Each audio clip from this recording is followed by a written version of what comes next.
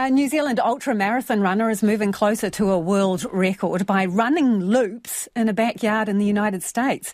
Sam Harvey from Christchurch is competing in Big Dog's Backyard Ultra in Tennessee, a gruelling race that has brought together the world's top 75 multi-day runners from 38 different countries. All Harvey has to do to be declared the winner is outlast his fellow competitors. We're joined now by sports reporter Felicity Reid. Well, that sounds more like torture than a sport. Felicity, tell us more. So this is a race that you actually had to qualify for. So you've signed up with good intentions here. Those 75 athletes, of them, they were all still on the start line, and that was at 1 a.m. on Sunday morning New Zealand time. They began then running a 6.7 kilometre loop.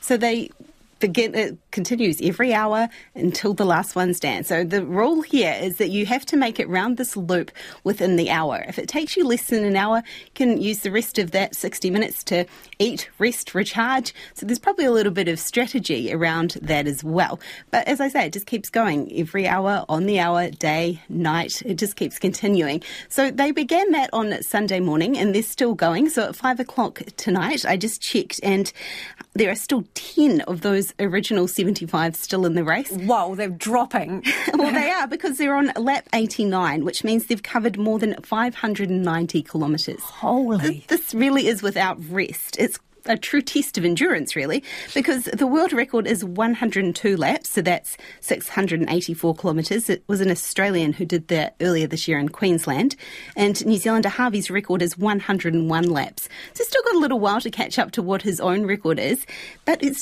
just needs to outlast those other 9 races beside him there.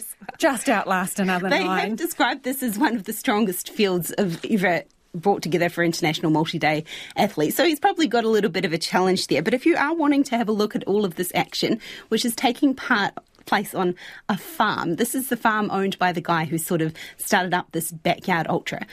Have a look on YouTube. There's a live stream of this racing. If you look for Ultra Backyard World Championships 2023, you'll probably end up in the right place. And I've been watching some of that this afternoon. I probably picked the wrong time because it's night time over there, so you can only see their headlamps bobbing around as they're making their way around this course. But it does actually show you them going into camp as well, where they're sitting on deck chairs rigged up in sleeping bags and taking on a little bit of liquid as they get ready for whatever's remaining of that hour before they have to get on the start line. I'm going to be right there. It'll be mesmerising. OK, the Black Caps, they have met the Dalai Lama while at the Cricket World Cup. They have. So, as we've talked about before, the Cricket World Cup is quite a long tournament.